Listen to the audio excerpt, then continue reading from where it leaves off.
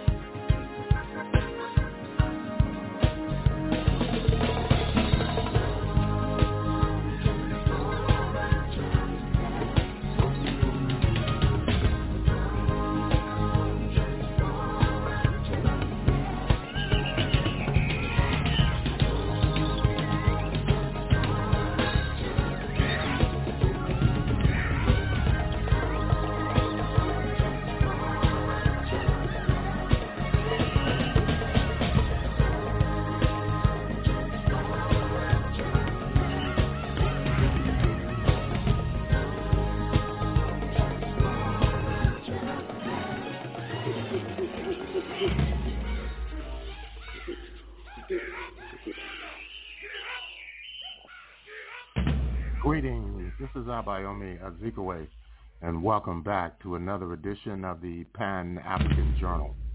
The Pan-African Journal is an audio news magazine that's brought to you here on a weekly basis. I am your host, Abayomi Azikiwe. Today is Monday, September 4th, 2023.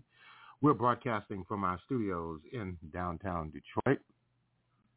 We'd like to thank all of our listeners for tuning in once again to yet another edition of the Pan-African Journal special worldwide radio broadcast.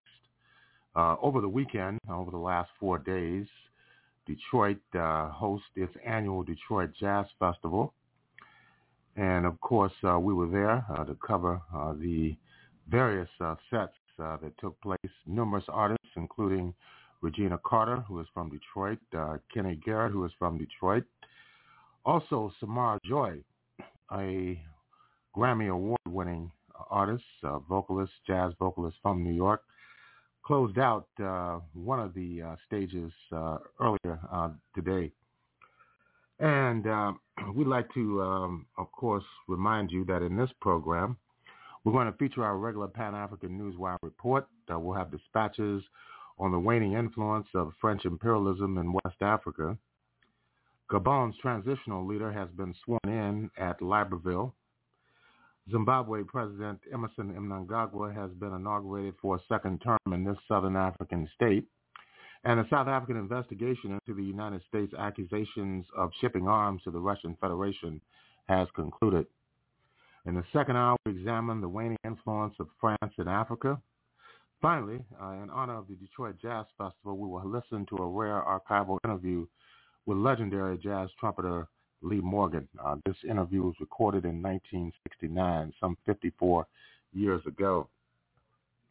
We're going to go to our musical interlude, and we're going to feature Samara Joy. Samara Joy is, of course, a joyful occurrence within the music world here in the United States. Samara Joy McClendon was born on November the 11th of 1999. She is a Grammy Award-winning African-American jazz singer. She released her self-titled debut album just 2 years ago in 2021 and was subsequently named Best New Artist by Jazz Times. Her second album, Linger a While, was released a year ago in September of 2022, winning the award for Best Jazz Vocal Album and herself for Best New Artist at the Grammy Awards for 2023. As we mentioned earlier, she's from the Castle Hill neighborhood of the Bronx in New York City. She was born in 1999 into a musical family. Her paternal grandparents, Elder Gowire and Ruth McClendon, were founders of the Philadelphia gospel group, the Septs.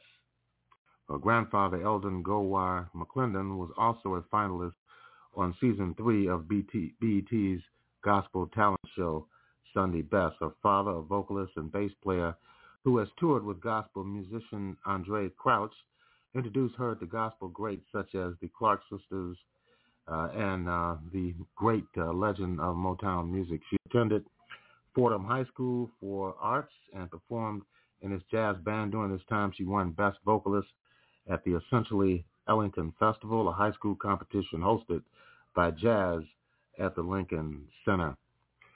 Let's listen to a live performance from Samara Joy. This is the Pan-African Journal special worldwide radio broadcast. Let's listen in.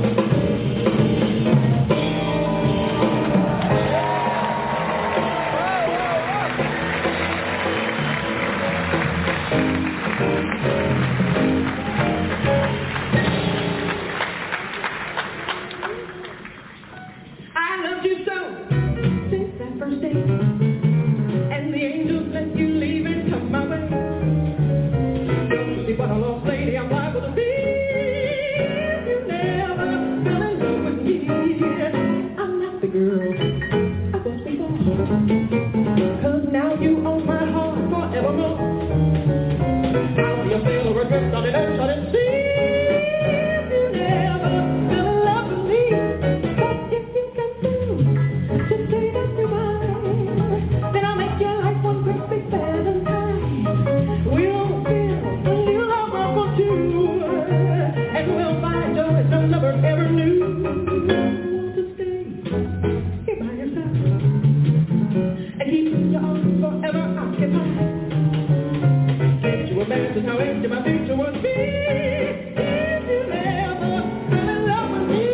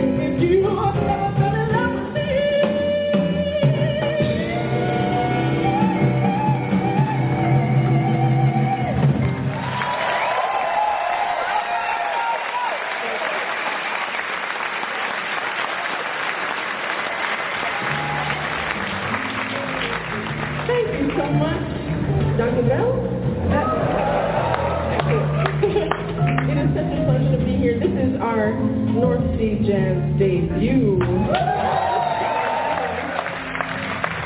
Thank you very much. What a pleasure to be here for this wonderful, legendary festival. I feel like I've watched videos of so many of my favorites perform here, and so it is such an honor to be with you this evening. That's Evan Sherman on the drums.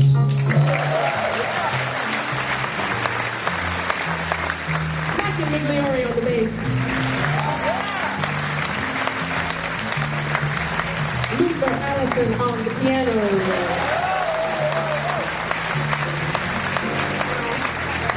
A lot has happened to me over the past couple of months, let me tell you, okay? I didn't expect, I went to Los Angeles a couple months ago for my very first Grammys, and I didn't know what to expect, but I wanted to, thank you. I'm telling you, I was like, you know what, I'm just going to be here. I don't know, I'm going to bring a couple gowns just in case. I don't know what's going to happen, but you got to be ready. And I get there and I see all of these celebrities. I'm like, are they sure they let in the right person? I don't know. I'm supposed to be here.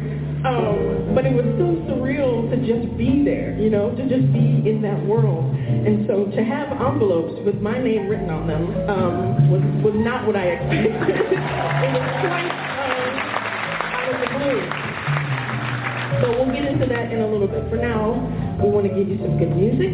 And we want to start with, or continue, that first song was a tune called Dill Stasser, written by a great bassist by the name of Sam Jones, with lyrics I heard it sung by Carmen McRae. And now we would like to do a song for you in honor of Brazilian music. I got the chance to visit Rio de Janeiro for the first time, and this song, written by Antonio Carlos Jobim, sung by João Gilberto and many others.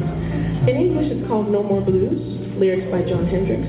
But this song, Portuguese, Brazilian song, is entitled Chega de Saudade. And I know we're in the Netherlands, but I really hope there are no Portuguese speakers in the house this evening.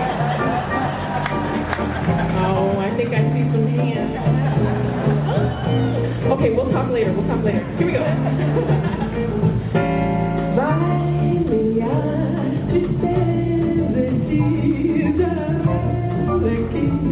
sem ela não pode ser.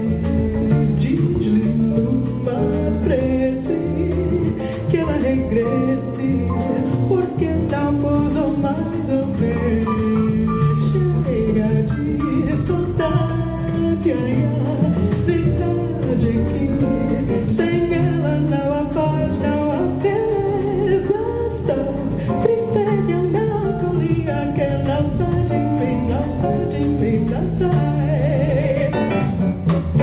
Mas se ela voltar, que coisa linda, que coisa louca, pois há menos beijinhos na cama do que os beijinhos que eu darei na sua boca.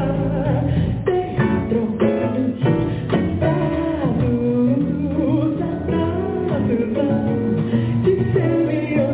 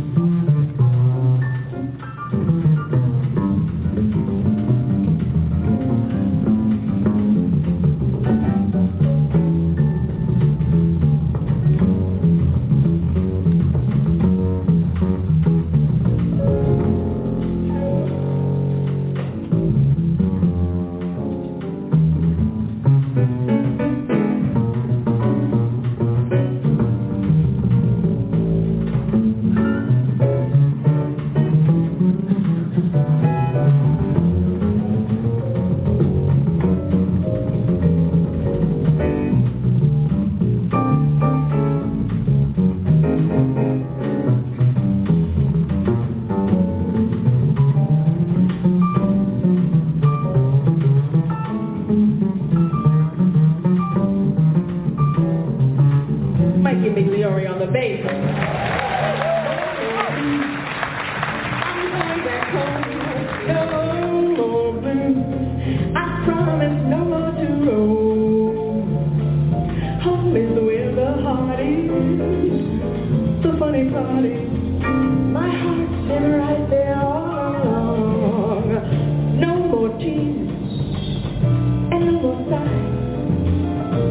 No more fears. I've said my last goodbye. If travel beckons me, I swear I'm gonna refuse. I'm gonna settle down, and there'll be no more blues.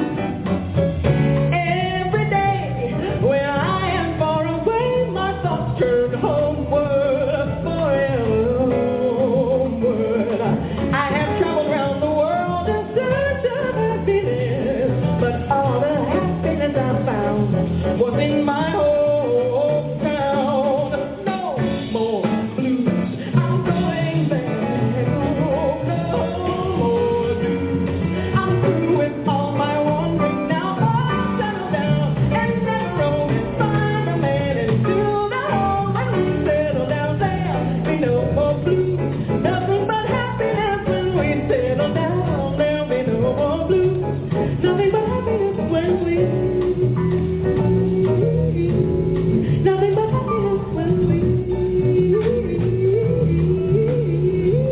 Nothing but happiness when we. Nothing but happiness when we. Said, oh, no, no, no.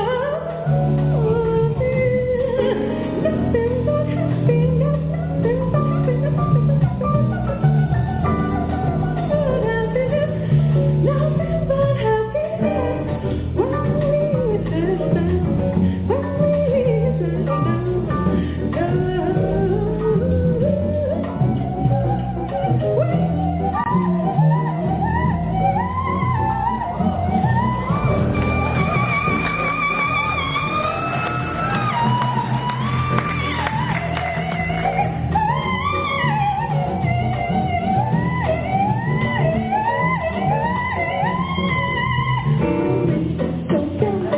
no more.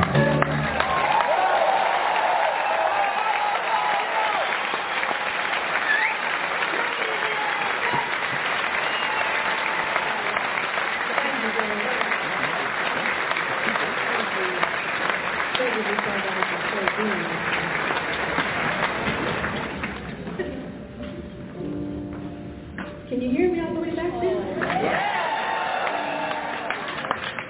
Pretty big room.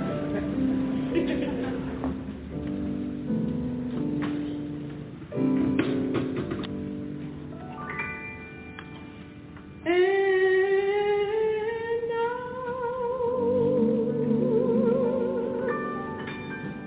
the purple dust of twilight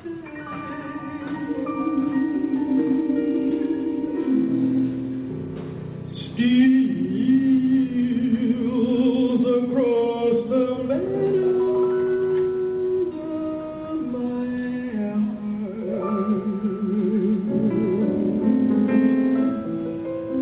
High up in the sky, the little stars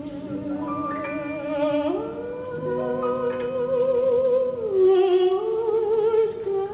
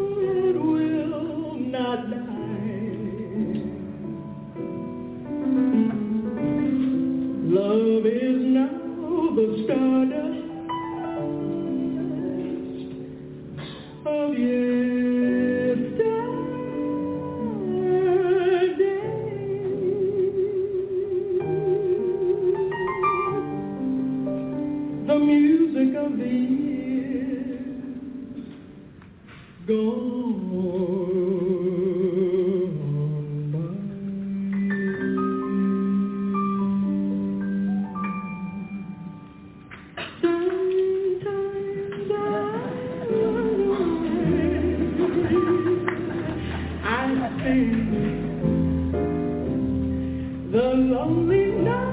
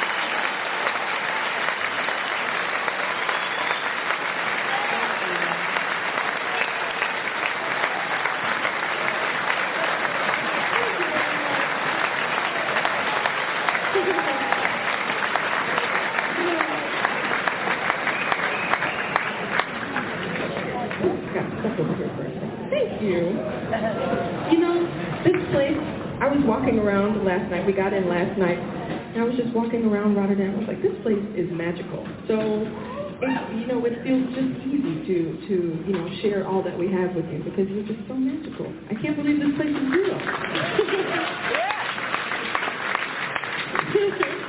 Now, that was the first song on the first album that I recorded back in October of 2020. I was a senior in college. I believe I was about to turn 21, and we recorded that song among many others, but it was like my first project, and so whenever I sing it, and especially whenever I hear the recording of myself from a couple of years ago, it just, makes me think of all the open doors that have come and sprung out of, that album. Because at the time, I wasn't sure what I was going to do. I don't think any of us did. It was like, I don't know what the future is going to hold.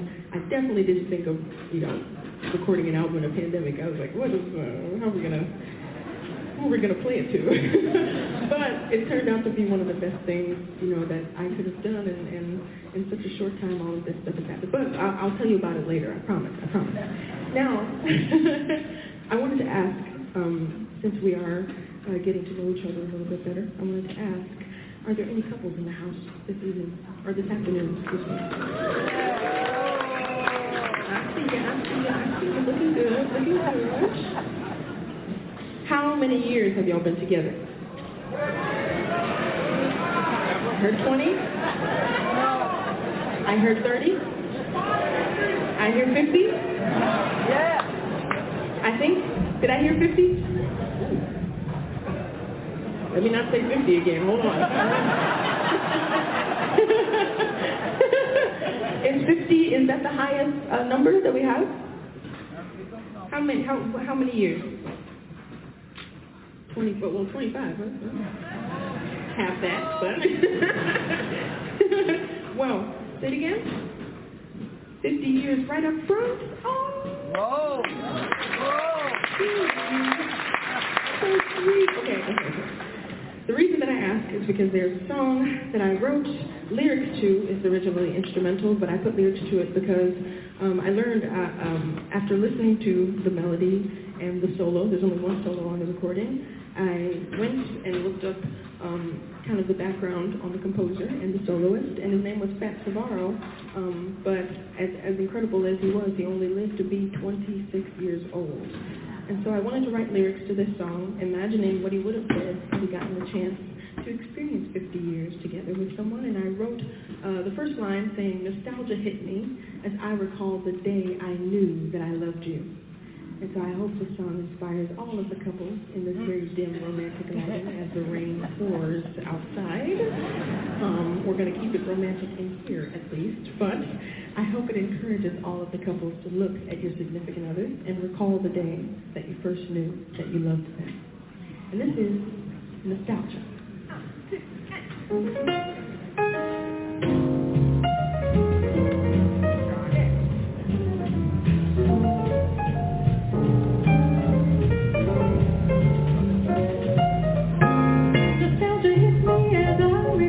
The day I knew that I loved you. You passed me by on a starry night. How could I forget you were stunning? And a vision of perfection, heaven's very essence, that you were a shining star to me.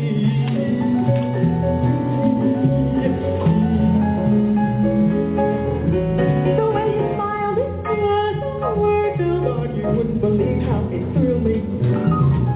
We used to talk on the phone till 3. It made my mother so angry.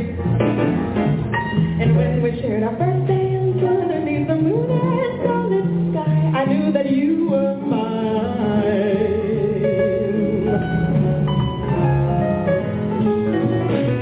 I figured after all the time and all these years together, all the memories made, that you would be tired by now. It should have grown dull or stagnant. With each passing day, there's never a moment I regret saying hello, miss. How you doing? I would like to know you. But you brushed me off, immediately gave me the coldest shoulder I've ever received. It made me want to get to know you even more than when I ran into you at the bookstore. Your hair been back while listening to music. I said, "That make your move now before it's too late. Don't let her get away, be brave." And then I said, "Darling, if you could give me a chance, I'll treat you like a queen, the whole world is yours." That was 50 years ago today. Despite the ups and downs, that wouldn't change a thing. And 20 and 30 and 40 and a couple of more. It's hard to think of my life without you. I don't think I'd make it. You're my anchor through every storm that's ever come my way. And I'm not just talking, I mean what I say. So if you don't believe me, I'll just have to spend the rest of my entire life showing how much you mean to me. I'll sing, I'll dance, I'll shout it from the highest mountain. Oh, if you stay there, I'm so in love with you. Nostalgia hits me as I recall the day I knew that I loved you. And now the feelings are just as strong as when I first laid eyes on you. A vision of perfection, heaven, every essence, I believe you're all I'll ever need. Long as I live, I love you for all eternity, and I'm so glad you chose me.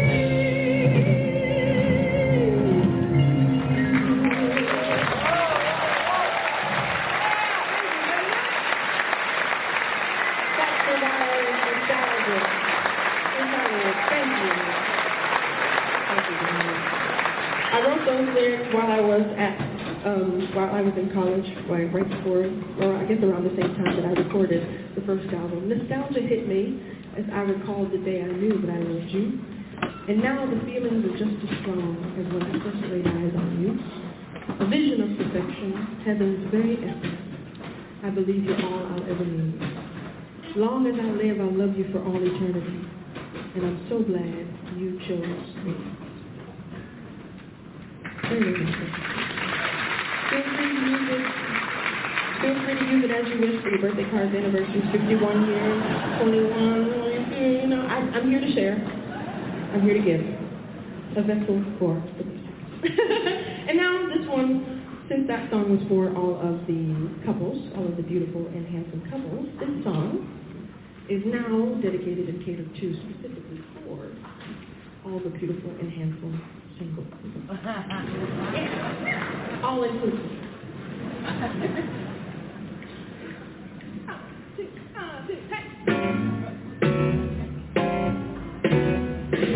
I don't know where my man is. Where can he be? What is he doing? I've been asking questions all over town. Where is he? Where can he be? Hoping he can be found. I'm on the loose. I don't dig it. Take my advice. If you find a man, girl, okay, don't let him. Don't let him.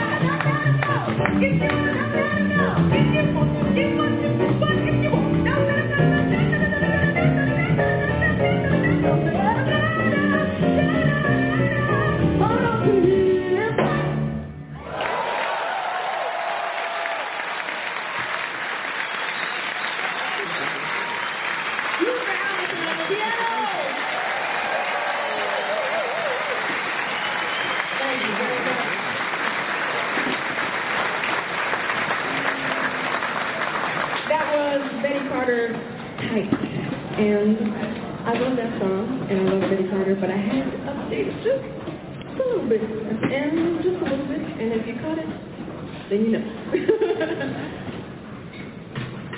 Now we would like to do for you a song also inspired by Betty Carter. But this one, I'd like to say, it's about being careful when you know that you're getting ready to fall in love. Or maybe when you already have. But you need a warning sometimes. Because sometimes, I guess, when you're falling in love, you don't see all the stop signs and the alarms. You know what I mean?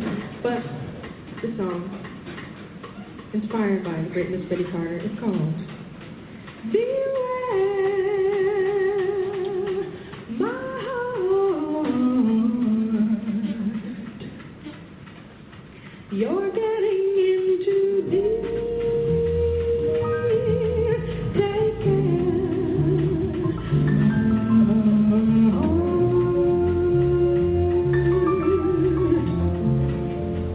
This is a bit too steep.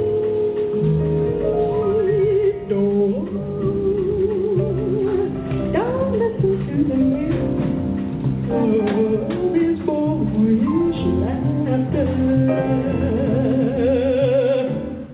Or you will cry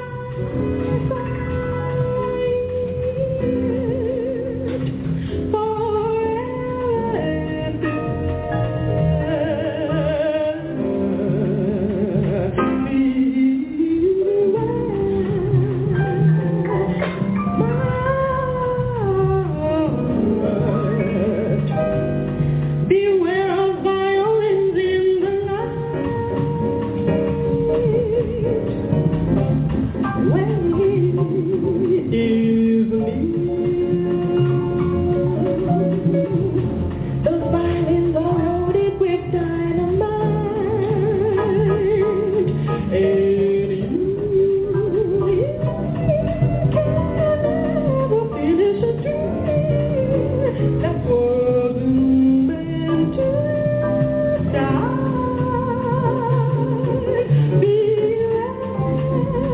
Take care.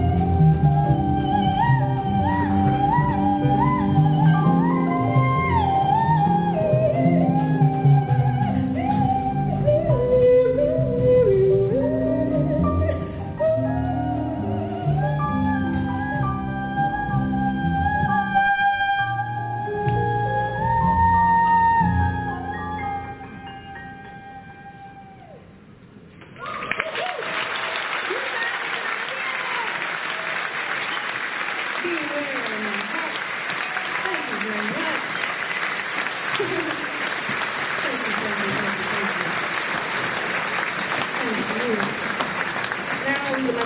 you a couple of songs from the book of the great Thelonious Monk. I don't know if you've heard of him. He's a wonderful pianist from Zimbabwe. And the second song you'll probably recognize is Around Midnight, but the first is a tune with lyrics by a woman from New York named Margot Durian. And I love these lyrics because I feel like it encourages the listener to not think about, or at least for the time being, not stress about what's happening in their everyday lives. We go through a lot of troubles, a lot of things in the world kind of threaten our peace of mind. But this song encourages the listener to, as the title is called, worry later. If you wake up in the morning with a troubled mind, don't worry now, worry later, friend. If you stop and read the writing on the wall, you'll find all your troubles gone later on. If your friends have gone and left you and you're in a hole, don't worry now, worry later, past. They will all come back and love you when the good times roll. Don't worry now, later on. Someday you're going to a peaceful place with lots of time to run the race. So that's when you should catch up on your worries. Take it slow. Stop worrying. And remember to forget it when you're feeling blue. Don't worry now, worry later, friend. Any doctor will confirm what I have said to you. So don't worry now.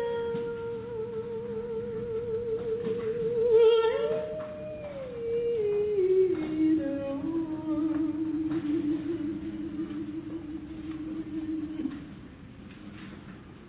If you wake up in the morning with a troubled mind, don't worry now, worry later, friend. If you're not getting the writing on the wall, you'll find all your trouble gone later on.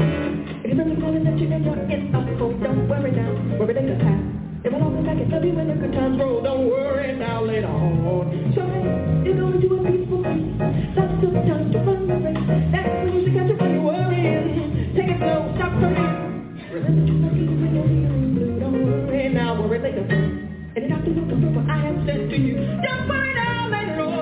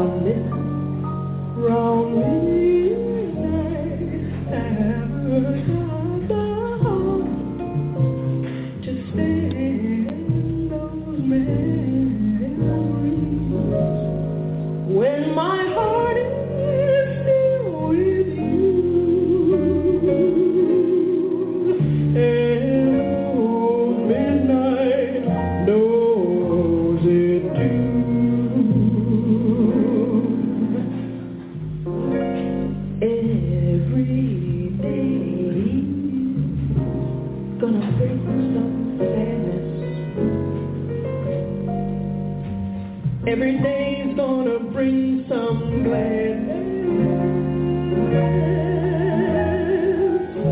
So take what you can of the glad times. Don't measure your pleasure in nickels and dimes.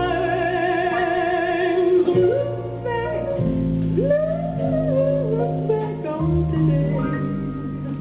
You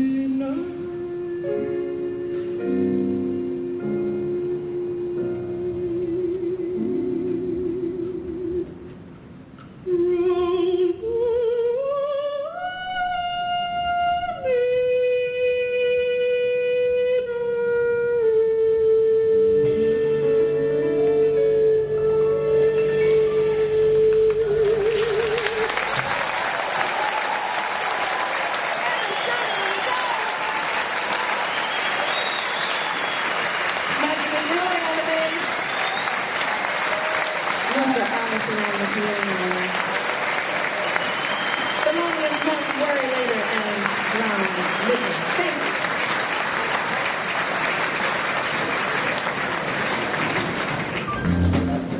Thank you very much. Okay, now I can finally break down what has gotten us here at this point in time. Because I know you're probably wondering, she started singing jazz 6 years ago now? How did this come to be? Okay, so I won't go as far back as I'm born and raised. I was born and raised in New York, Bronx, New York, in the house.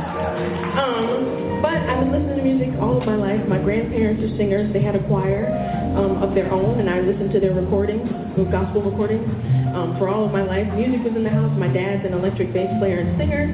All of my aunts and uncles sing, just music all around. But even though there was gospel and there was R&B and there was soul, I had never really listened to or checked out jazz until I got to maybe the end of high school. And I think maybe I was around 17 when I first heard Ella Fitzgerald, for the first time. But I don't think that I was as immersed in it as I was until I got to college. So I entered college freshman year, 2017. I'm like, whoa, I had never heard Sarah Vaughan until now, and this is crazy. How does somebody sing like that? And I think my first thought was I want to learn how to sing like that. I don't know what she's doing with her voice, but I want to try it. And so I went through this college program. It was so amazing. My peers were all into it. My professors were playing. They were active. I had professors that played with Betty Carter, that played with Dizzy Gillespie. So we got a bunch of wisdom all around, a bunch of knowledge, and a bunch of stuff that I needed to absorb. In addition to just listening to the music, getting a feel for the style. And as I mentioned before, I graduated, released my first album. It's doing pretty well. It's self-titled. I was like, this is my first time on tour, first time in front of a bunch of people. I hope I don't sing the wrong thing. I hope I don't say the wrong thing. But I was just excited, right? And even if it was during the pandemic, I can't tell you how many COVID tests we had to take just to travel. It was crazy. I thought my nose was broken, but we're good, safe. But flash forward, I released the first album in July of 2021, and fast forward to March of 2022, it's like, okay, the world is opening up a little bit more, and maybe it's time to record a second album. So, March of 2022, we get in the studio. I think we had a couple rehearsals before that, but we get in the studio. 2 days we're in the studio. Finished the album. And a couple of months after that, it was like, okay, we've paid for it. We've made the album. Now it's time to distribute it to a label. Hopefully somebody will take us. Please, major label, give us money. And thankfully, we started a partnership with Bird Records of the Universal Music Group label. It's so amazing. All of these singers were created basically for Ella Fitzgerald, so full circle, right? And released, so recorded in March, signed June-ish, released in September.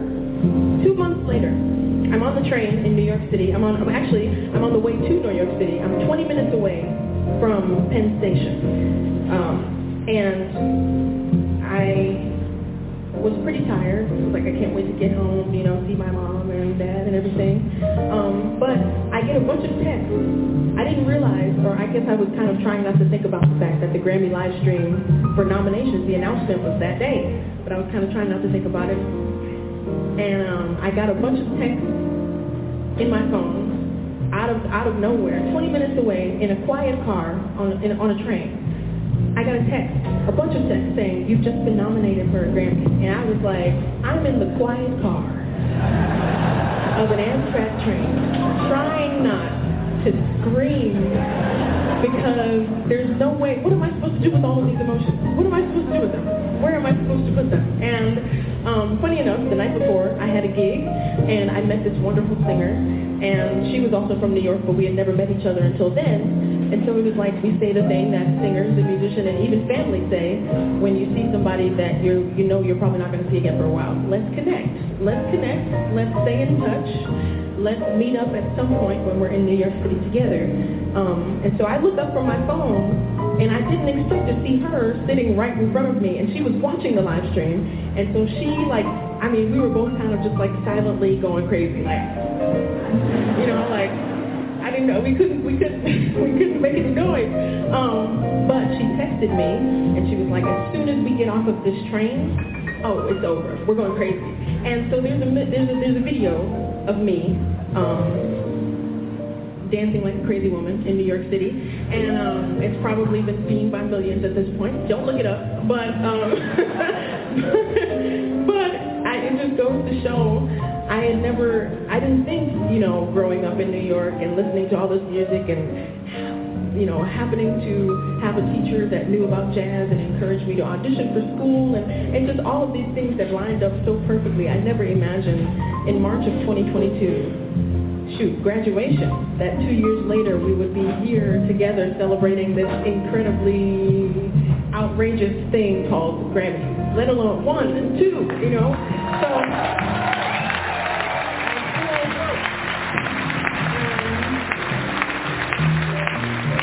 and people always ask me, how do you feel? And I'm like, honestly, I don't know. I don't know, because it's just so crazy. I didn't expect it. But I'm grateful, and I'm once again thankful to all of you for being here this afternoon with us. It is such a special moment in time, the first time at North Sea Jazz Festival. Come on.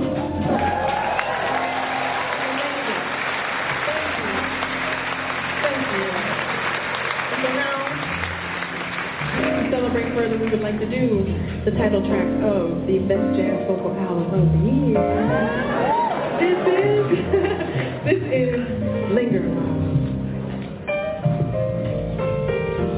Stars shine above you. Won't you linger a while? Whisper, I love you. Won't you linger a while? When you have gone away, it just seems like a day. I have something to tell you. Linger, linger. Won't you linger?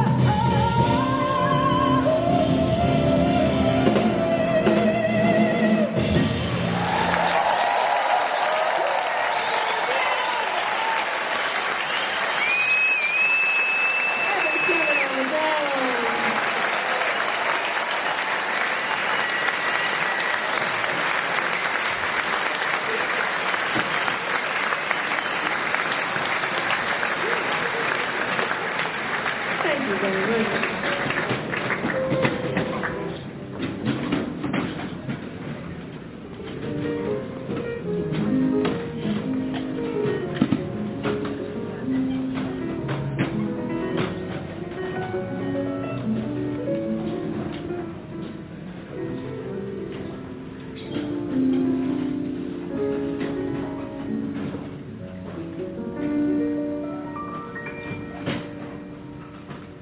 You're so late.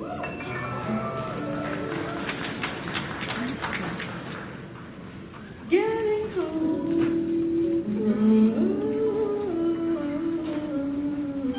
from the office.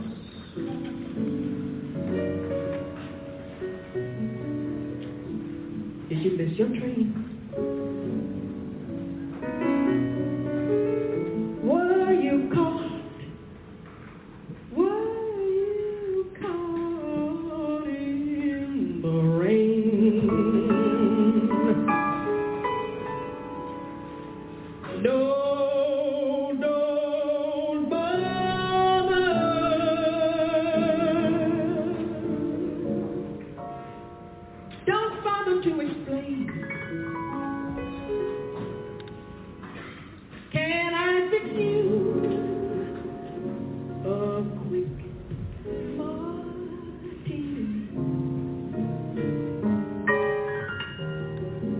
As a matter of fact, I'll have one with you.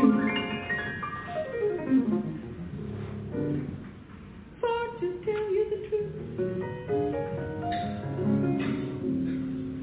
I've had quite a day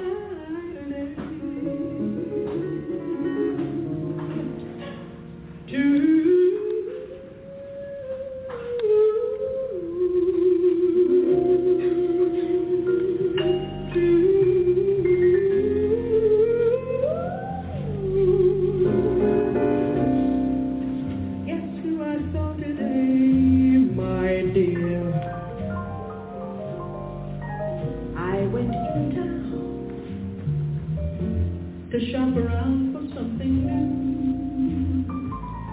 and I thought I'd stop and grab a bite. When I was through, I looked around for someplace new, but then it occurred to me where I had parked the car. There was a most attractive French cafe and bar.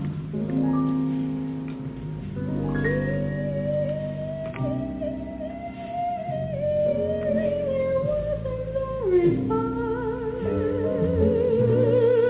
The waiter showed me to a dark secluded corner, and as my eyes became accustomed to the gloom, I saw two people at the bar who were so much in love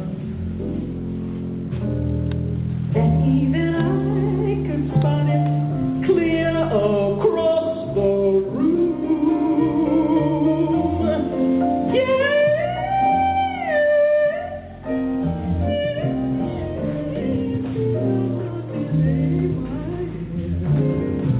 I'd never been so shocked before.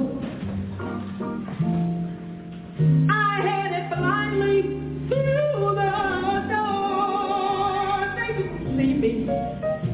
They didn't see me dancing. Guess who I saw today? Guess who I saw?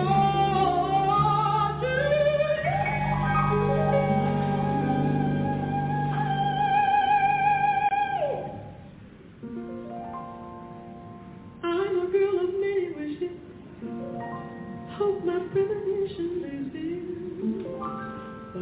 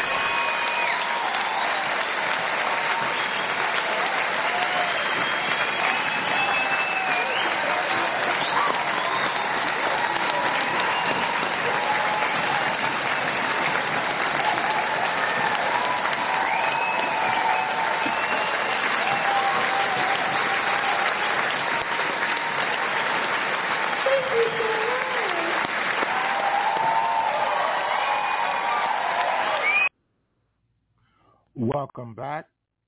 And that was Samara Joy, live performance. And, of course, we're here at the Pan-African Journal, a worldwide radio broadcast, this special edition of our program for Monday, September 4th, 2023. And Samara Joy was a special feature at this year's Detroit Jazz Festival, played to a packed audience, closing out one of the three stages at this year's Detroit Jazz Festival, which featured numerous artists such as Regina Carter, Kenny Garrett, and so many others. A tribute to Barry Harris by Michael Weiss and Paul Washington. And, of course, you're listening to the Pan-African Journal, special worldwide radio broadcast for Sunday, September 4th, 2023, and we're broadcasting from our studios in downtown Detroit. Right now we want to move into our Pan-African Newswire segment, and these are some of the headlines in today's Pan-African Newswire. When Gabon's longtime leader was detained in the latest coup in Africa just last week, France condemned the takeover, but did little to intervene despite having hundreds of troops in the country. It was a striking break from the recent past. African and French observers say that France, under pressure, is finally shedding its post-colonial tradition of francophonie, an unflattering term that smacks of paternalistic influence and quiet deal-making among elites, as its economic and political power is waning, and an increasingly self-confident Africa looks elsewhere. After repeated military interventions in its former colonies in recent decades, the era of France as Africa's gendarmes may finally be over. Quote, in the old days of Franco-Afrique, this coup would not have happened, and if it did, it would have been quickly reversed, unquote, said Peter Palm, a former United States envoy for Africa's Sahel region, said of France's, quote, muted response, unquote, to the coup in Gabon. Quote, even more than the Niger coup in July, France's inaction underscores that the times have changed. Gabon has long been the centerpiece of the old cozy post-colonial system, end quote. In the last 3 years, a common thread has linked coups in 4 African countries. All were once French colonies. Some, like Gabon, had continued warm relations. Gabonese President Ali Bongo Ondimba, whose family has ruled a small oil-rich country for more than 50 years, last met with French President Emmanuel Macron in June in Paris. But a new strain of anti-French sentiment has emerged elsewhere. Russia's paramilitary Wagner Group has cozied up to power brokers in places like Central African Republic. China has eclipsed France's economic influence in Africa. Some former French colonies are joining the Commonwealth despite no past links to British rule. You can read more on these developments in the former French colonies in Africa. In other news, Gabon's new military leader was sworn in as the head of state earlier today, less than a week after ousting the president whose family had ruled the Central African nation for more than 5 decades.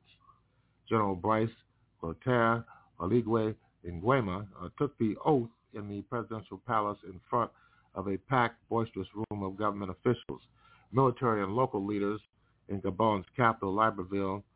Oligui is a cousin of the ousted President Ali Bongo Ondimba, served as a bodyguard of his late father and as head of the Republican Guard, an elite military unit.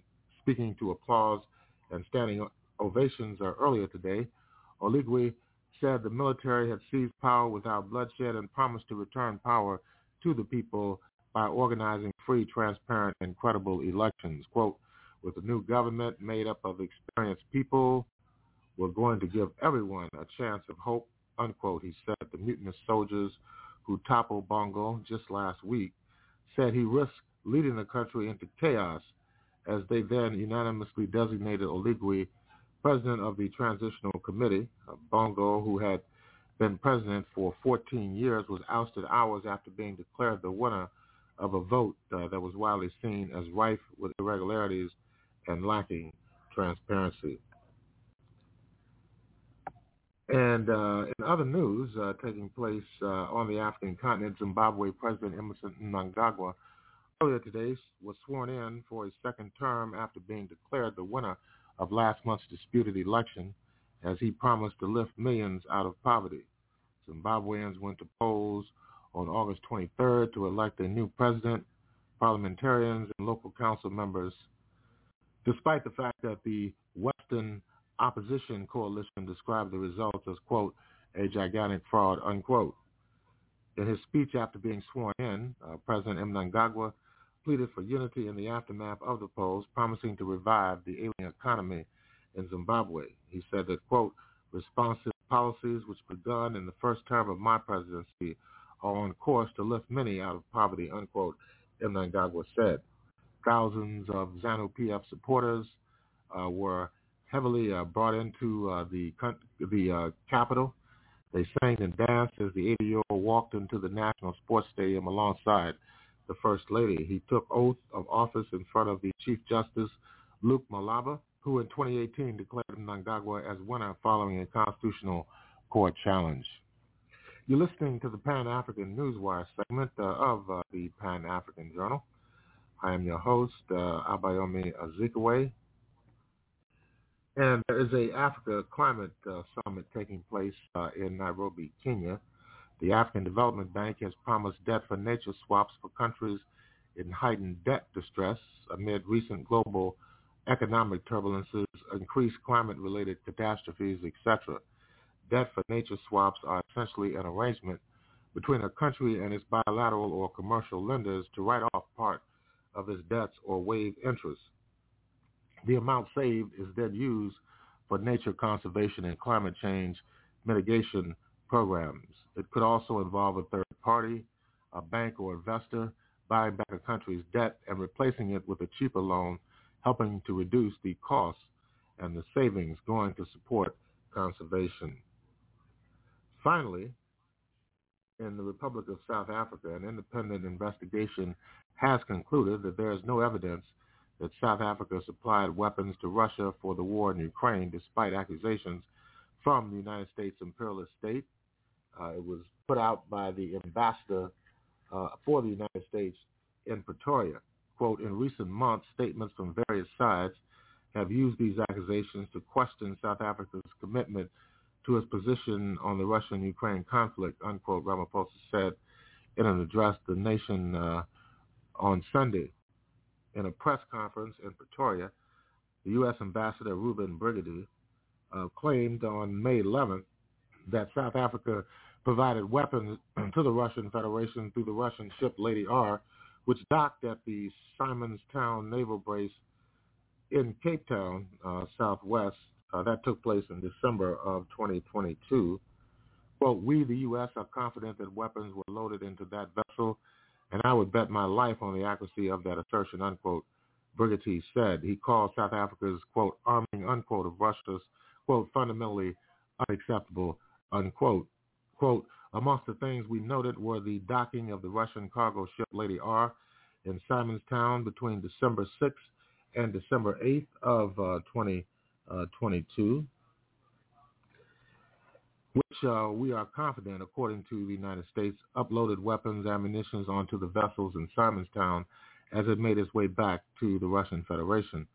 Ramaphosa established an independent inquiry in the aftermath of the accusations and appointed a retired judge, Phineas Mujapelo, as chair of that panel. Quote, from its investigation, the panel found no evidence that any cargo of weapons was loaded for export onto the ship Lady R. The panel found that there was no evidence to support the claim that the ship transported weapons from South Africa destined for Russia. The head of state emphasized in his speech. With that, we'll conclude this segment of the Pan-African Newswire of the Pan-African Journal. In concluding this segment of our program, we would like to remind our listeners that the Pan-African Newswire is an international electronic press service. It is designed to foster intelligent discussions on the affairs of African people throughout the continent and the world. The press agency was founded in January of 1998. Since that time, it has published tens of thousands of articles and dispatches and hundreds of newspapers, magazines, journals, research reports, and on blogs and websites throughout the world. The Pan-African Newswire represents the only daily international news source on Pan-African and global affairs. If you'd like to log on to the Pan-African Newswire, just go to our website at panafricannews.blogspot.com. That's panafricannews.blogspot.com. If you'd like to have access to today's Pan-African Journal special worldwide radio broadcast for Monday, September 4, 2023, just go to the Pan-African Radio Network. That's at blogtalkradio.com/Pan-African Journal. That's blogtalkradio.com/Pan-African Journal. We'll take a break and we'll be back with more of the Pan-African Journal for this week. I've got bad news, baby, and you're the first to know. Yes, I've got bad news, baby, and you're the first to know. Well, I discovered this morning that my wig is about to blow. Well, I've been rocking on my feet, and I've been talking all out of my head. Yes, I've been rocking on my feet, and I've been talking all out of my head. And when I get through talking, I can't remember a thing I've said. Now, I used to be a Sharpie, all dressed in the latest styles.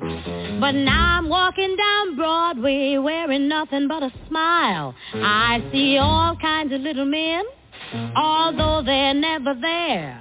I tried to push a subway train and put whiskey in my hair. I'm a gal who blew a fuse. I've got those blow-top blues. Last night I was 5 feet tall. Today I'm 8 feet 10. Every time I fall downstairs, I float right up again. When someone turned the lights on me, it like to drove me blind. I woke up this morning in Bellevue, but I've left my mind behind. I'm a gal you can't excuse, 'cause I've got those blow-top blues. Well, I got high last night, and I took my man to his wife's front door. Yes, I got juiced last night, and I took my man to his wife's front door. Oh, but she was a 45 packing mama, and I ain't going to try that no more.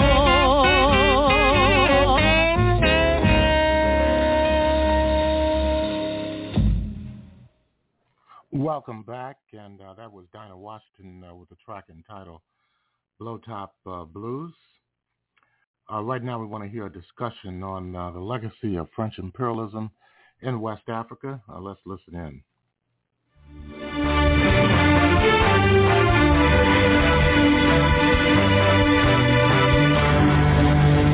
Hello and welcome to another evening of frank conversation here on Hard Copy, coming to you from our studios in Abuja.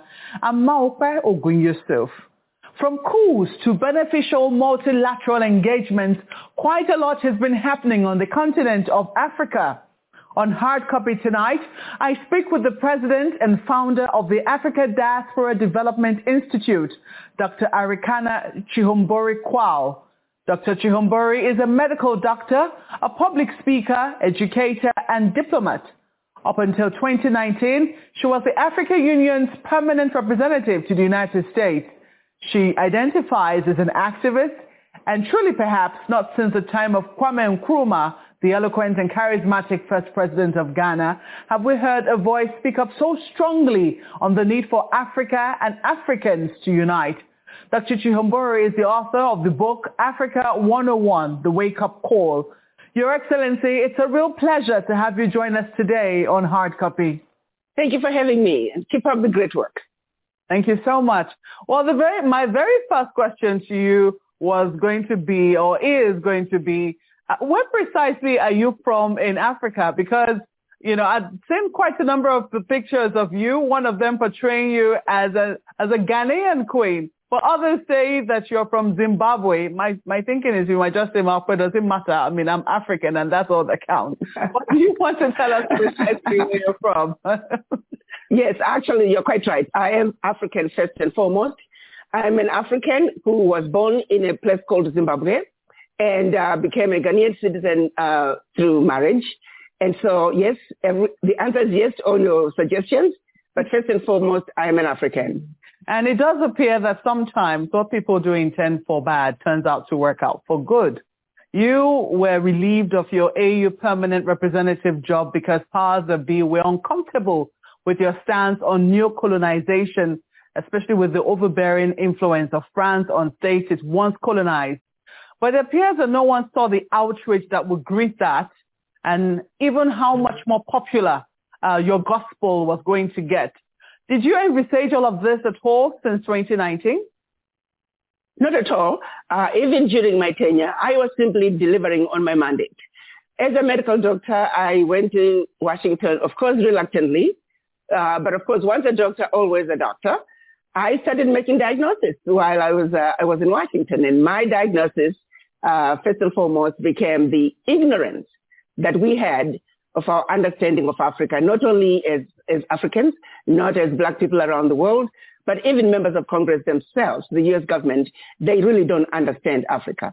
So I set out to address the issue of the ignorance about what was going on in Africa, educating the African diaspora primarily, and secondarily, those in the U.S. government and anybody else that wished to listen to the message. Because I felt that was the root cause of what was going on in Africa, the lack of understanding and appreciation of what was really going on in Africa, and more importantly, identifying the root causes. And for Africa, I came to the conclusion that France was the biggest risk to peace and security and overall African development, particularly in West Africa, because of one particular agreement that they would make the African heads of state sign when they were receiving their independence. It was continues to be a horrible document that sadly it has been allowed to continue to this very day, to the serious detriment of the Africans. So I set out to educate the Africans about France. Others would say, why didn't you talk about the British and all other colonizers? Yes, we would speak about them as well. But the one that is leading the pack, the one that is taking the crown of the abuse and exploitation, it is France.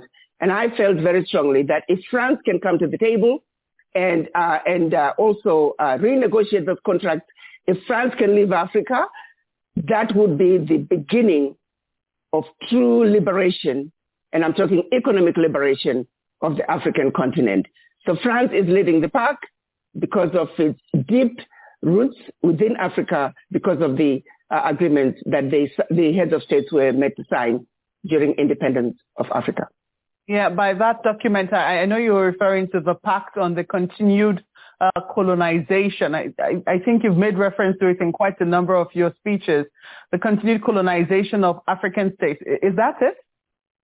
That's correct, yes. That continues to be in place today. And through that document, African countries, the former French colonies, upwards, it used to be 85% of their bank reserves had to be deposited with the French Treasury. It's now down to around 50 to 60%. To this day, poor countries are sending their bank reserves to France. To this day, poor countries, the first right of refusal of all contracts, public, private, large, small, French companies, the first right of refusal. To this day, all minerals discovered yet to be discovered, France has the first right of refusal. To this day, those former French colonies, all their military must be trained by France. All their military equipment must be purchased from France. And France has a presence in their countries and can invade those countries without notice should they feel their French interests are being violated. So at every level, the document is horrible and it remains in place today. I was horrified when I began to see the extent to which people simply did not know. So I made that my mission number one. Because as a medical doctor, if you're dealing with let's say, an accident situation, you first assess the heart. Does the patient have a heartbeat? Is the patient breathing? You don't worry about the broken bone. You don't worry about other peripheral damages. You start with the core. If the patient is breathing, if the patient has a heartbeat, you must revive them, get a heartbeat, get the lungs, get them breathing, and then you can deal with the other peripheral issues. So I felt the heartbeat of what was ailing Africa started with France. If we can deal with what France is doing in Africa, dealing with the rest of the colonizers will be easy, for their roots are not as entrenched into Africa as the French roots to this day.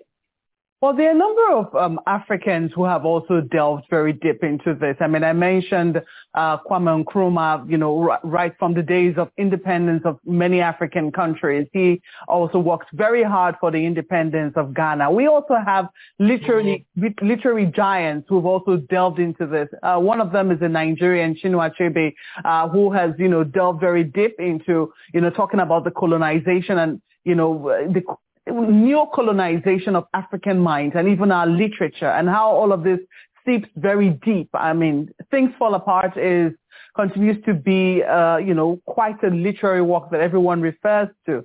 But some people say, we talk about root causes and immediate causes. What share, if you were to distribute, say, causes, I don't want to say blame, but if you were to, maybe I should use that word blame, if you were to distribute blame along root causes and immediate causes of where Africa currently is, unable to fully achieve her potential, how will you distribute the blame? I'm going to start with, of course, the mind, which is where, at the end of the day, that is where the problem really is. The legacy of colonization remains to be a serious issue for the African. It is the legacy of colonization that makes it difficult for us as a people to push back. Let me give a very simplistic example, and I use simplistic examples because I want people to really understand what's going on. Using the example of Niger, there is a mutiny in the school cafeteria. The students are sick and tired of a bully who's been taking their lunch for centuries. Finally, they've garnered enough courage. They now have enough knowledge to understand, and they're ready to stand up and push back against the bully. The question then becomes, why has it taken the students so long to stand up and push the bully back? It's because the students have been made to believe that you are inferior. The students have been threatened. The students believe that they're not as good as the bully. The headmaster, some have been smart enough and have tried to push back. Guess what? They were assassinated. But finally, the students now have enough knowledge. Question is, why has it taken this long for the students to have enough courage? But be it as it may, the legacy of slavery, the legacy of colonization left the African feeling inferior, feeling they're incapable, admiring everything else that somebody else is doing, that everything African is undesirable, that we're always looking to what those who don't look like us are doing, and we want to emulate what they are doing. Mm-hmm. That, to me, the biggest risk to Africa's development is the mind. When we can... Yes, go ahead. I'm so sorry to interrupt you, but I just wanted, to focus on that particular question. If you were to distribute, and I'm not going to, take away from the fact that you said, the mind is where we need to start from, but if you were to distribute it in terms of, apportioning blame to the root cause and the immediate cause, because people have also pointed at how it is that Africans themselves are conducting themselves and, do not seem to have sufficient compassion for the people as African leaders, do not have sufficient compassion for the people that they lead. How would you distribute this particular blame? Would you say 50% to root causes, 50% to immediate causes? In what proportion would you share it? I would say the biggest problem right now is the mind. I still believe it is the mind. Secondly, the average African leader is fighting with their hands tied behind their back and in some cases also blindfolded. I really don't want us to get lost in the mud about peripheral issues. Remember what I said. You get into an accident situation, First, you said the heartbeat. Does the patient have a pulse? Is the patient breathing? We worry about the blown up eye. We worry about the broken bone later. We must go to the root causes. If a president of a country, my daughter, let me take you. You become the president of Nigeria today. With all good intentions, you are told, do not talk about your military, because we got that under our control as France. Do not talk about your financial resources. We control your central bank. We manage your financial policies. Do not talk about your finances. We have that under our control. Do not talk about your natural resources. Those belong to us.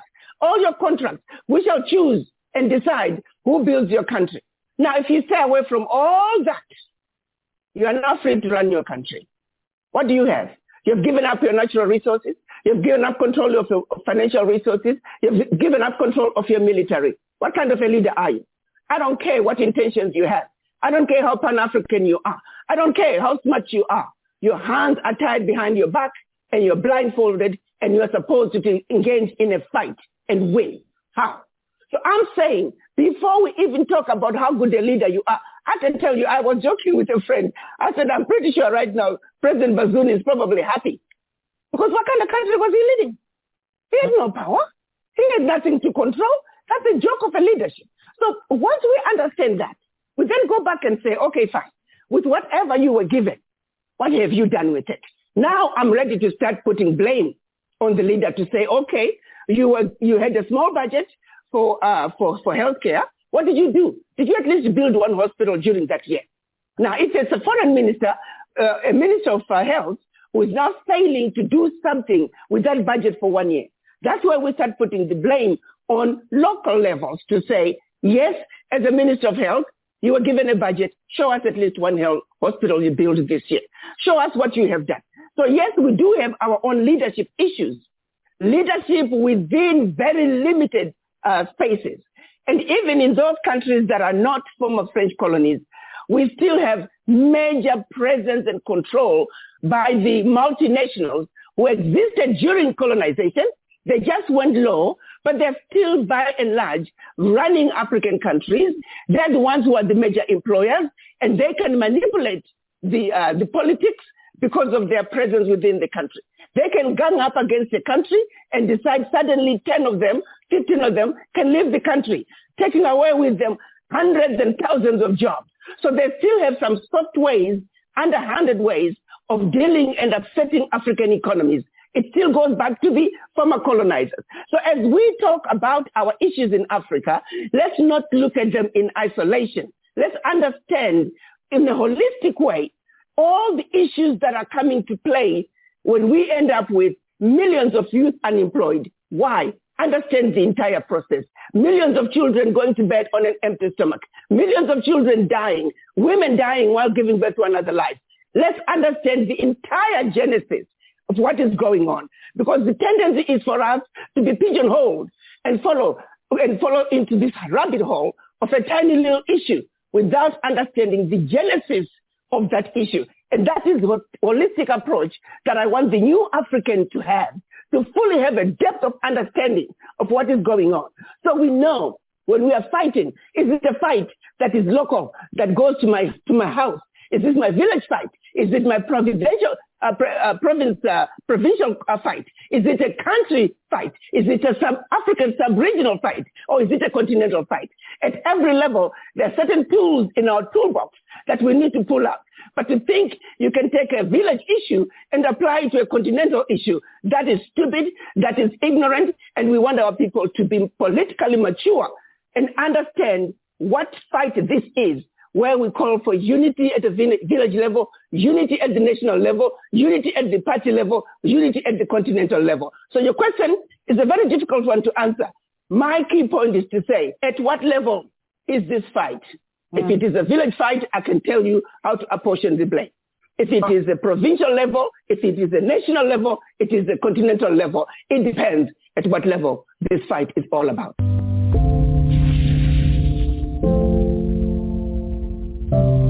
Welcome back. You're watching Hard Copy, coming to you from our studios in Abuja. Dr. Arikana Chihombori Kwao, who is the president and founder of the Africa Diaspora Development Institute, is our guest tonight, and we're discussing development on the continent of Africa. Well, you haven't hidden your support for what has happened in Niger. You've considered, you say you don't want to call it a coup. You say you want to call it a realignment. But countries that identify as democratic have condemned what has happened in Niger. They think that democracy is very important to delivering on the welfare and security of the people of Africa. Do you agree with them? I agree. Yes, I do agree. And also I disagree. First of all, again, going back to the genesis, keep in mind that we have walked away. We were made to walk away from our own traditional values, from our own culture, from our own indigenous ancestral leadership values. We are following their guidebook. We are following their ways of leadership. What kind of leadership tells you this is democratic? What is democratic about France forcing African countries, bullying African countries into giving up their financial resources? My daughter, answer me. What is democratic about that? What is democratic about France occupying African countries without their authority? What is democratic about France taking natural resources out of Africa? 90%, 95% of Niger's lithium is powering Europe and France. What is democratic about that? So you're saying, oh, forget that democracy. Let's just concentrate on this little bitty democracy. It is stupid. It goes back to the colonized mind. It doesn't make any sense. Before we can talk about democracy in Africa, let's practice democracy from an international point of view. Africa is not going to Europe to steal from anybody. Africa is not going to Europe to invade anybody. Let's go there first. So before you can talk about that, tell me why 90% of Niger is not electrified when their electricity, their lithium, is powering Europe. Answer that. Now we can talk about democracy. Let's not be stupid. Reality is, what is happening in Niger is those students in that dining room. It's now a mutiny. They want to keep their lunch. They're saying this time is going to be different. We just want to keep our lunch. How sure are we that this is actually going to deliver lunch to the people of Niger? This is not the first time we've witnessed coups in African countries. And often, Nigeria is a very good example. Every time a military junta has taken over, you always find a very good speech.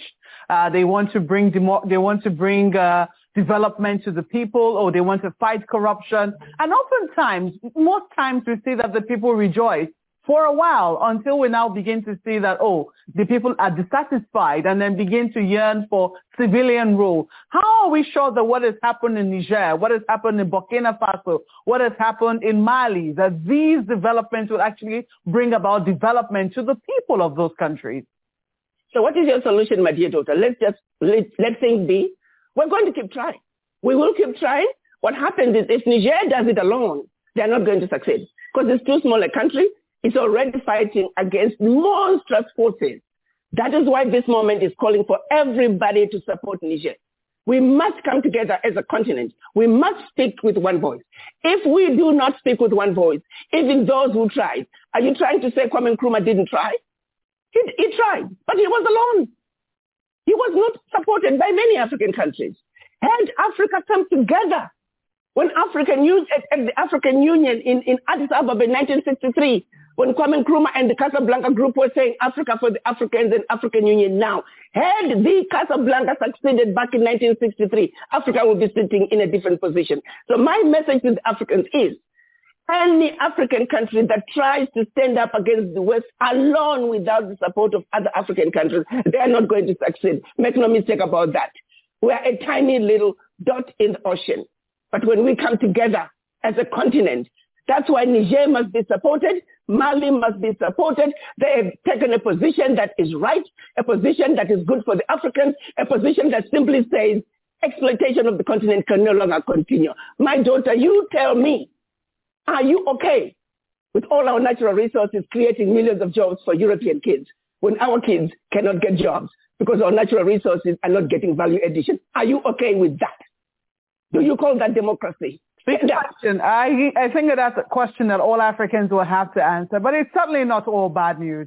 For the longest of times, you have, promoted very strongly the Africa Continental Free Trade Agreement, which was signed in 2018, and quite a number of African countries have signed on to that. I think we saw the very first trade happen in 2021, but it's been slowly being implemented. Are you frustrated somewhat with how slowly things are moving with AFTA? Let me tell you the honest goodness truth when it comes to the African Continental Free Trade Agreement. It's a wonderful idea. It's the one thing that the African leaders have been able to accomplish that was discussed during the creation of the OAU. Of course, we talk about one military, we talk about one currency, one customs union and all that. Of all the required pillars of Africa's development, the trade is one issue that the heads of states have been able to deliver. However, here is my biggest fear. As long as there's no free movement of people, it's going to be very difficult to implement the African Continental Free Trade Area. As long as we still have the exodus of African capacity, we are going to have issues with implementation of the African Continental Free Trade Area. My biggest fear right now is that because of the African Continental Free Trade Area, we have now put a system in place where if we do not wake up to the reality, we are going to be handing Africa back to the colonizers, this time on a silver platter. Who has the funds to build the transcontinental highway? It's not us, black people. Who has the funds and the capacity to bring about the development, to build the ports, to build the infrastructure that is required? It is not us. So who are the companies that are getting the contract to implement the African Continental Free Trade Area? They're Chinese companies. They're Middle Eastern companies. They're European companies. They're Indian companies. It's everybody else except us. I have not seen a push to promote Africans coming together as a continent. I've not seen a push to line up the opportunities and say 60% of these must be occupied, must be run. These contracts must be given to Africans, must be given to black people. I've not seen that document that's demanding that X amount must stay with the people. That is where I see the problem going to be. If we do not manage the implementation of the African Continental Free Trade Area, we are going to be handing Africa back to the colonizers, this time on a silver platter. That is my fear, and I hope it does not come to fruition. We need to make sure that we speak very strongly to it. We need a document that says, at a minimum, 60% of all the contracts must go to the Africans. And then we set out a plan to make sure that the Africans are educated and informed about the process of getting this contract. We must also be very clear about how to mobilize the funding so Africa can be built by the Africans, for the Africans. We do not mind foreign direct investment. We do not mind our friends coming to help us, but Chinese do not look to outsiders to build China. Europeans do not look to outsiders to build Europe. No one else looks outside their region to build their regions. Why do we Africans, why must we always look outside? But also, the Secretary General for the African Continental Free Trade Area must go the extra mile to educate and inform the Africans and also open doors for those opportunities for Africans to build the Africa that they want through the African Continental Free Trade Area. If that is not done, colonization 202 is around the corner. So what would you then make of this summit, which is just concluded in South Africa, the BRICS summit, which is rounding up now? They say that their bank is going to be, that's the bank, the international, the New Development Bank, which is the name of the bank owned by the BRICS nation, will now be lending out at least 30% of its loans, giving it out in local currency. Do you think this is a good development? I think it's a very good development, but again, it has to be managed. My understanding of that development bank is that the funds will be given to the country, and then their job is to follow behind and monitor the process and the manner in which the funds are being used. I think it's a good step in the right direction. I was actually able to meet with their one of the directors for that bank, very jacked up lady who understands Africa well. So I think if we do our part as Africans, that's actually a very good thing. But we must also do our part. The problem with us Africans is always implementation on the ground. So It's about education. It's about really coming up with a special focus and talking to the people. Let them get a buy-in from the people. Because once people have a buy-in, it's easier for them to move forward.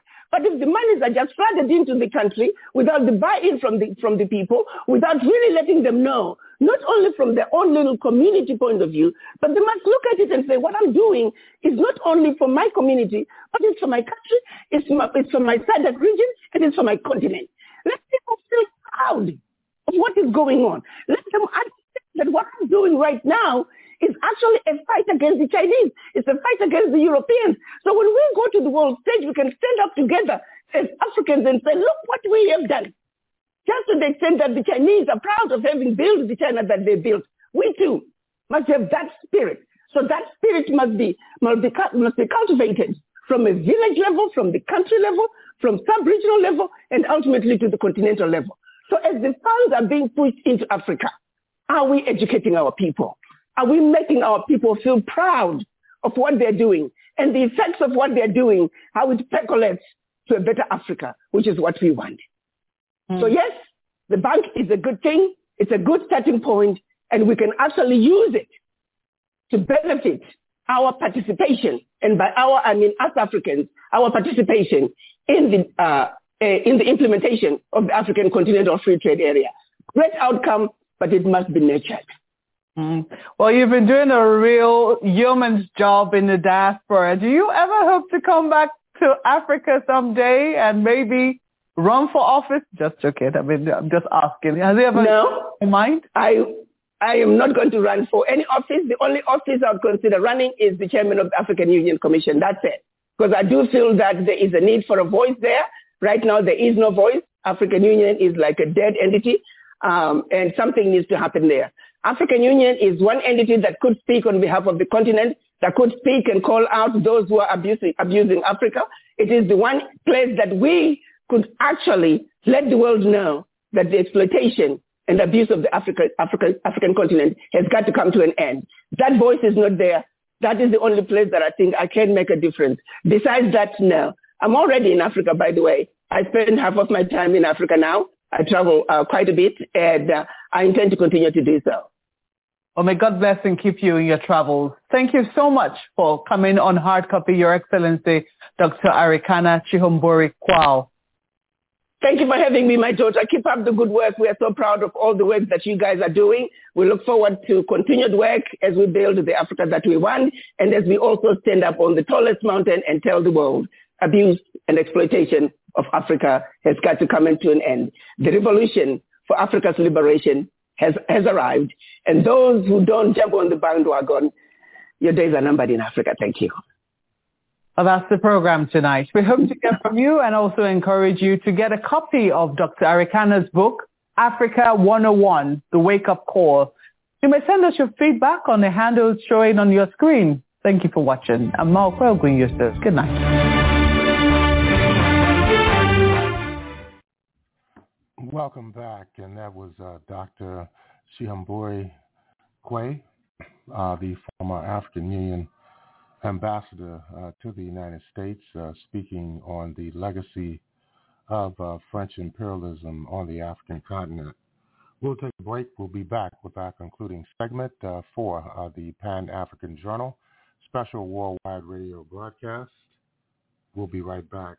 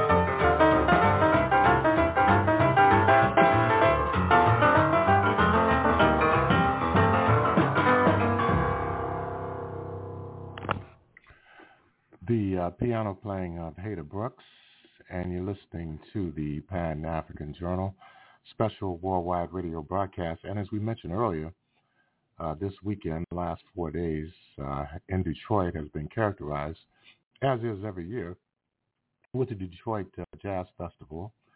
This was the 44th annual Detroit Jazz Festival, and it featured so many great artists. And, of course, people like Samara Joy. There was a tribute to Barry Harris by Michael Weiss and others. And right now we want to go back and present a rare archival interview with Lee Morgan, a jazz trumpeter who made major inroads into the industry during the 1960s and 70s. And this is a rare archival interview with Lee Morgan from 1969. Let's listen in.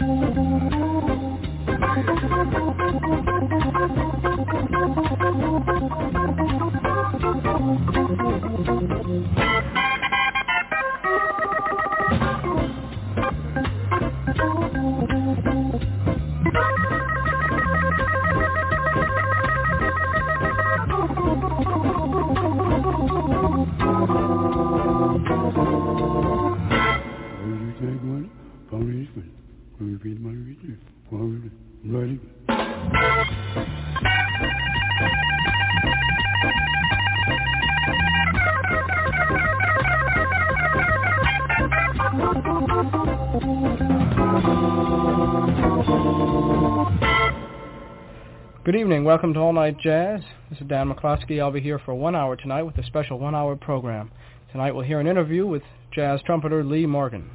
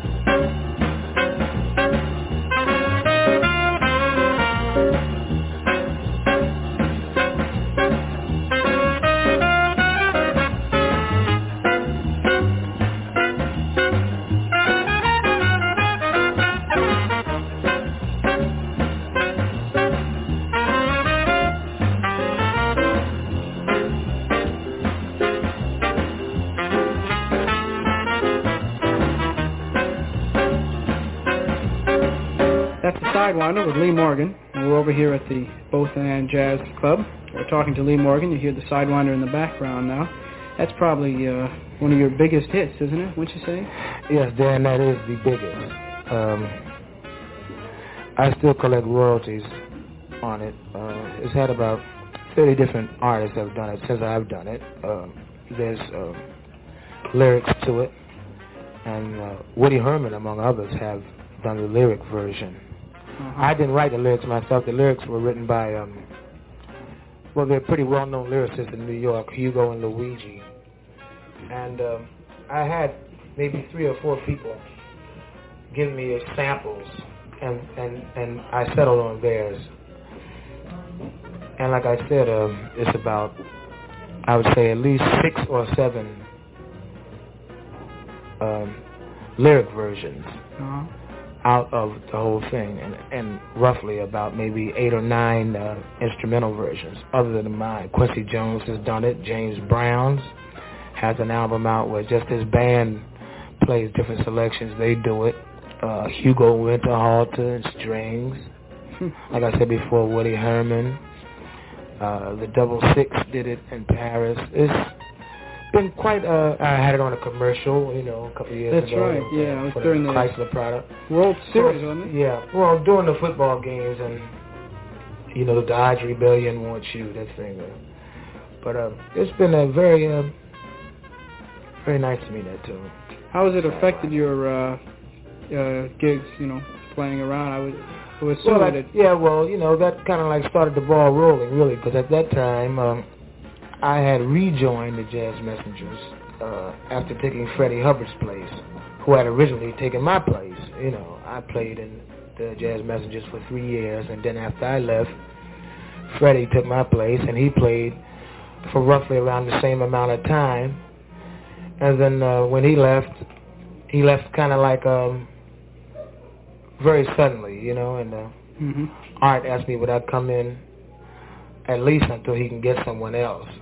And I ended up staying in the band for another close to 2 years. And during that time is when the Sidewinder came out. That was about 64, right? Yeah, 64, late 64, early 65. And it kind of started the ball rolling, and it was, I think, the most important thing I had in helping me to start my own little thing going with my own group. You played with Dizzy Gillespie, right? Yeah, well, that was a long time ago. The original, my original solo flight. Like the first time the chick left the nest was with Dizzy. I was 18. I had just turned 18. I was in the Philadelphia Conservatory, and that was the beginning of everything for me. Beginning of a wealth of experience that I got with the band, and to be able to play with people like Wynton Kelly and Charlie Persip, Benny Golson, Quincy Jones, Ernie Wilkins, Phil Woods. All these guys were in the band. Right, everybody, and wow. It was a beautiful band. It was an interracial band, and everybody got along. Was never any problem, and I learned a whole lot. It wasn't a big band. You have to blend with 16 or 17 other guys, and you get a real feeling of community kind of a thing. There's always somebody to hang out with.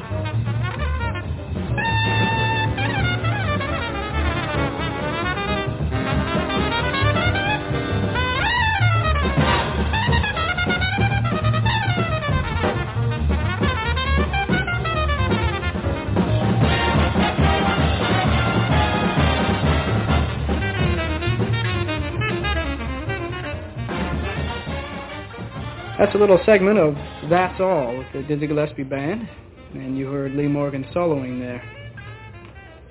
Sounded very good. That was a long time ago. But you know, it's a certain way that we, especially a brass man, has to solo with a big band, because the band comes in behind you, you know, at times playing shout choruses in the background and things, and you have to be strong enough to still be heard over all of that. You know, it's one thing when you're in a recording studio, and they might have you all alone in a little booth with earphones on, you know.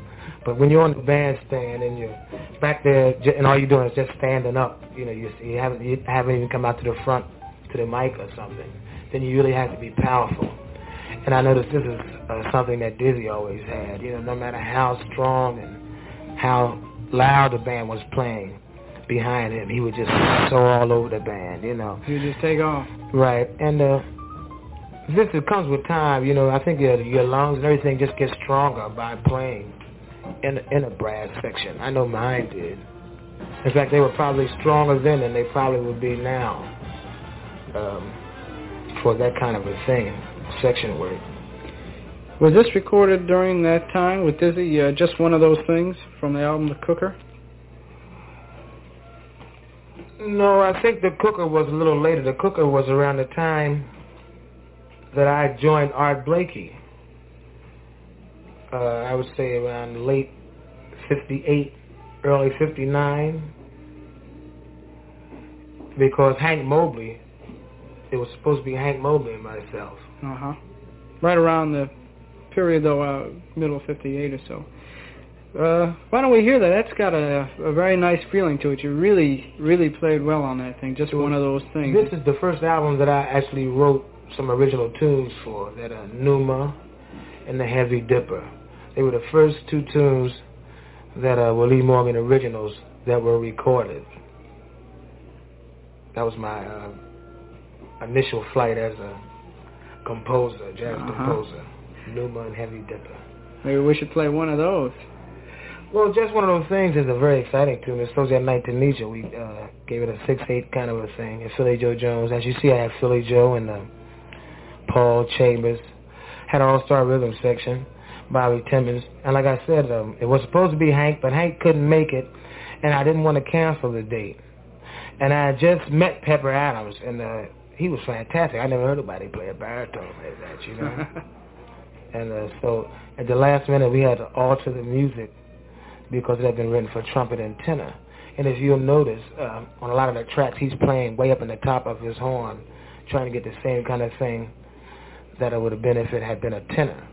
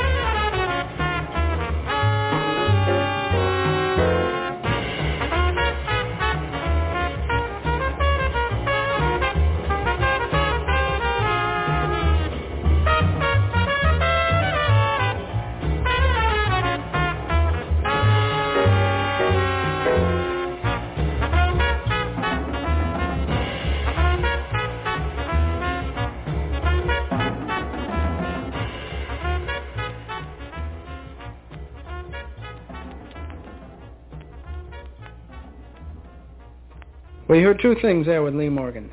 Just one of those things, and then The Lion and the Wolf, written for Alfred Lion and Frank Wolf, who were the owners of Blue Note Records.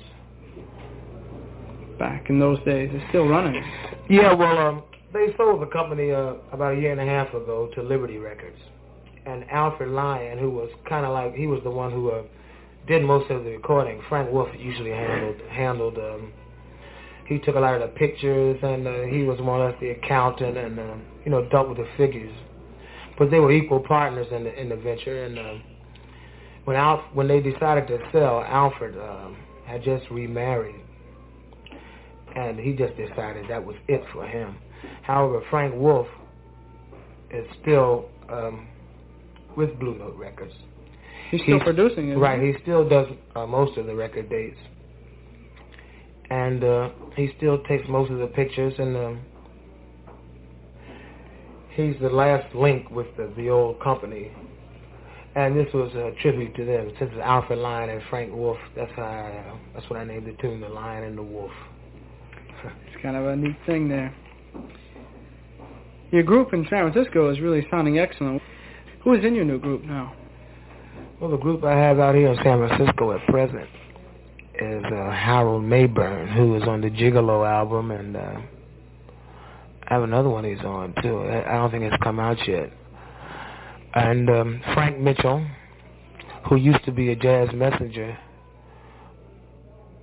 I think he's on the album Buttercorn Lady. That was the group that Art had when he had Chuck Mangione, the trumpet player. And other than that, I think that's about the only thing Frank made up until the sessions that he's done with me. Now, this group has just recorded 2 albums, but it will be a little while before they come out because we just made them. Then I have Mickey Roker on the drums, Herbie Lewis on the bass, and that rounds things out. I double on flugelhorn at times, and Frank doubles on soprano saxophone. Although to come out here, I just brought my trumpet, and all he brought was his tenor. Where are you doing most of your gigs these days? New York? Yeah, well, we work New York. A band has to stay on the road, like they say, either appearing or disappearing. Yeah. We worked all the clubs in New York, and we worked Philadelphia, Boston, Chicago, Detroit, Washington. It just so happens that I think it just turned out that way. This just happens to be the first time that we've been, I would say, west of Chicago. You were out here with the Art Blakey Messengers, right? I've been to California. A few years ago. This is maybe my 8th time out here. But I mean, within the last year. As far as my group, this is the first time for my group, me as a leader. The group is sounding even more vibrant than it does on your records. It's really alive. Well, this particular group has, like I said before, I have maybe one guy on one thing and maybe somebody else on another album, but the particular group that I have now, I haven't had any albums come out with the personnel that I have at this moment. Now, we just made a few things, like I said before, but it hasn't been released yet. Yeah. Where did you get your, I don't know what you'd call it, I don't know how to type it, like, take a track like Calypso, has a very Latin sound to it, or African, or I really don't know what to say about it. I noticed this on a number of your compositions. This is one by you, written by you. Where does that come from? What influences that? Well, that's a hard question. Music just comes. When I write, you can't force writing. It has to come. I just sit down and doodle around on the piano, and sooner or later something comes. Now, sometimes you can get a basic pattern and maybe write 2 or 3 different melodies, things that would be completely different in structure but would be related harmonically, maybe, But I usually try to make things sound different and try to have a well-rounded thing. I actually don't have any format for writing. I just try to give them titles after I've composed them. The title is always usually last to come, after. Well, here, this one, Calypso, I was reading the liner notes, it said something about African influence. Maybe that was Kariba. Well, now you mentioned Calypso. Actually, now if you said Calypso, that's what you would have. You know, so instead of Calypso, I put Lee in there, and it's Calypso. Well, it's a different kind of foreign influence on it. Let's hear it and see what happens.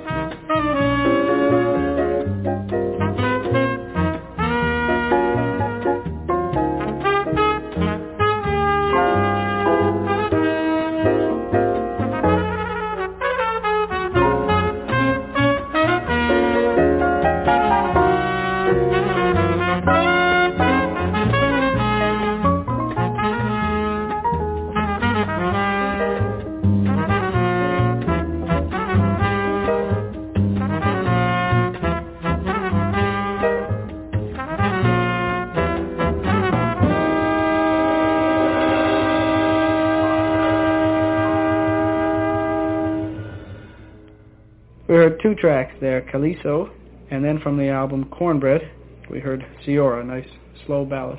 Both of these were written by Lee Morgan. Well, Ciora is actually what you'd call, like, it has a bossa nova beat behind it. And Ciora, a lot of people have asked me, who is Ciora? Ciora is a very... Who is Ciora? I'm glad you asked that. Ciora is the wife of one of my best friends.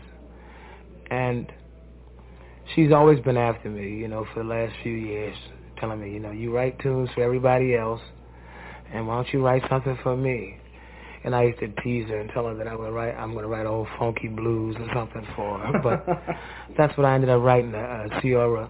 And that is one of my favorite tunes. I like the chord pattern on it. And I just get a good feeling when I play on it. It's a quiet kind of thing. And you have to approach it kind of different, And if you knew the woman, Ciora, she has a melancholy thing, kind of very similar to the tune. Herbie Hancock plays a very beautiful solo on that. Uh-huh. Yeah, I noticed he's made appearances on more than one of your albums. Yes, well, he has been a Blue Note artist for the last few years. And there's so many of us right there on that label that just about most of my favorite musicians just happen to be on the Blue Note label. This is not a plug or anything, but no, it's true. That's just the way it happens to be. Herbie, and of course he's left now. He's I understand he just went to A&M. I understand. Oh, was it A&M? Yeah. But Wayne Shorter and Joe Henderson, Jackie McLean, they have a wealth of artists over there, and usually it's not too hard to. Although it's not necessary for you to have to. I mean, I could use anybody I want to use. It's just that. Do you always pick the men on your dates? Oh, of course. I think everybody does. After all the your producer session. doesn't enter in. That would be intolerable. Yeah, I can. Not see with that. jazz. A&R men and producers have a lot to do with a lot of rock and roll and deciding what tunes and what kind of music you should play, or maybe you should do this, the new Broadway show, or this or that. But they've come up with suggestions. A lot of times they have a lot of hip ideas, but as far as the music or the instrumentation, so far I've always had more or less carte blanche. I could do whatever I wanted to do. In fact, I don't think I could really exist any other way, because I think it has to be left up to the musician's discretion, who and what and why and where. Right. Well, let's play a few tracks to, I know you got to get back out and do another set here. Play a few tracks from Karamba and Charisma, which are two of your most recent albums. I was noticing that Charisma, the one that just came out, I guess about 3 weeks ago, a month ago, was recorded back in '66. Right. What was the reason for that? Well, that it just came out. They did that album, and it was a good album, And this was just about the time where the acquisition was made from the change when they were talking about changing over from Blue Note to Liberty, like I went into before. The big merge.